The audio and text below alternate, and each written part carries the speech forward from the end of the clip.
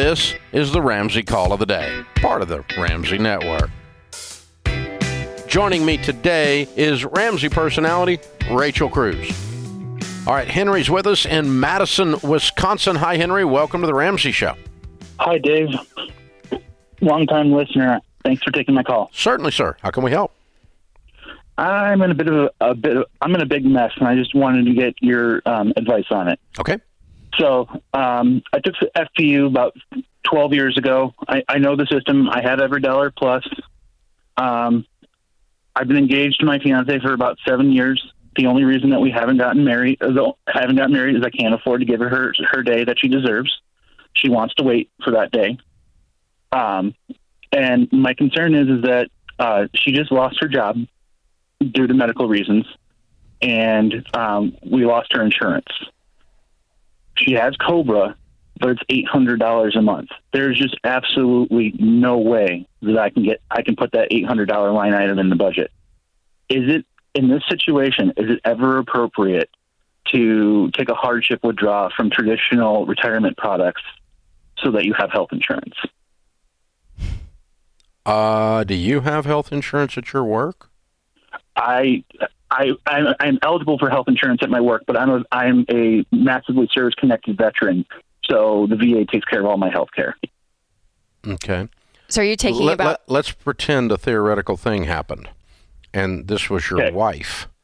Could you not go to your work and get spousal insurance through your work, cheaper than $800? I could. Good. But you're getting married today. Congratulations. She's rather firm on wanting her big day, $40,000. Congratulations. Toughies. Sorry. Welcome to grown-up girl land. All right. 7 freaking years. Dude, that's weird. I understand. Don't you think it's weird? I think it is a bit, to be honest. Yeah. Peter, get off the ladder. I would have married her 5 years ago if it was up to me. Yeah. So, now she don't have a choice. Her health's gone, and she gets to be married so that she can get insurance. And we'll call that the special day. And then right. You guys can have a celebration because you don't have an $800 a month bill. Seriously, this is the results of this decision, this weird, poor decision to drag something out 7 years has put you guys in this situation. So you've got to fix it. I mean, it's the fastest, right way to fix this on so many levels. On so many. If that's real, I mean, yeah, it's one of those things like, is she who you want to spend the rest of your life with? I'm assuming so, because it's been 7 years. But is there a hesitation in you not wanting to fully commit as well? We've been going through a rough patch, and if we were married, I would want to be going to marital counseling. But the finances of what have brought on this really rough patch. So yeah. We need to get to the bottom of that first, but then, yes, this is the woman that I love with all my heart. Yeah. I've had multiple relationships. This is definitely the woman I want to spend the rest of my life with. Okay, so if you know that for sure, you're going to go through hardships in marriage, right or wrong. So if she is it, and eventually that's where it's going to lead, then yes, I'm with Dave. Mm-hmm. It's like, go get married. Go, y'all are playing like this. You basically are married without actually the legal document. Exactly. So we have shared finances, everything. We've been playing house for 5 years. Yeah. Now. So go. Yeah. So. Go get married, and then you guys as a married couple are going to realize, oh, wow, we got to go figure out this money stuff and get on the same page.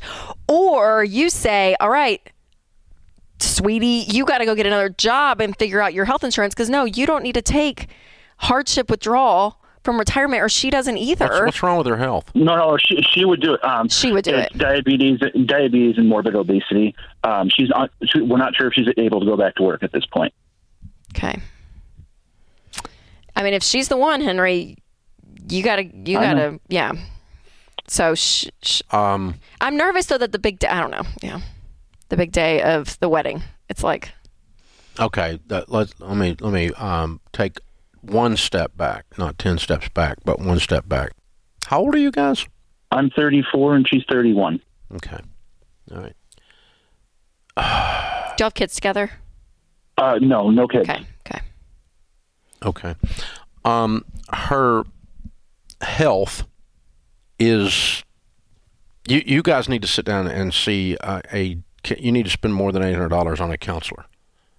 And you guys need to sit down with a counselor, and you need to dig into what's going on with her and the special day stuff. And how is that tied? Is there any connection between that and her health issues? Because I'm not a counselor, but I'm smelling a rat, and so I would want to get to the bottom of all of that before I rush off and get married. Because if she's not gonna, and you guys aren't gonna deal with your issues as a couple, and she's not gonna deal with her issues that are underlying in all of this, then that's causing this weird situation. There's something she's hurting somewhere, and there's something that's causing this. I don't know what that stuff is. I don't have Dr. Deloney here to help me, but there's something causing all this stuff, and you don't need to get married till you figure out what that is, and we're working on it, and then you can figure out the health insurance thing. But if everything else was glory, but of course it's not glory, because we're 7 years sitting around waiting, paying her to get off the ladder. So, you need to get to why these things are going on, and if you can deal with the why, then get married, and that'll help her with her health insurance. But no, you don't need to have combined finances. You're not married. We don't recommend that. We recommend combined finances for married couples because it puts you in this weird situation where you're buying health insurance for someone that's your roommate. Thanks for tuning in to the Ramsey Call of the Day. To check out all of our podcasts, just search Ramsey Network on Apple Podcasts, Spotify, or wherever you listen.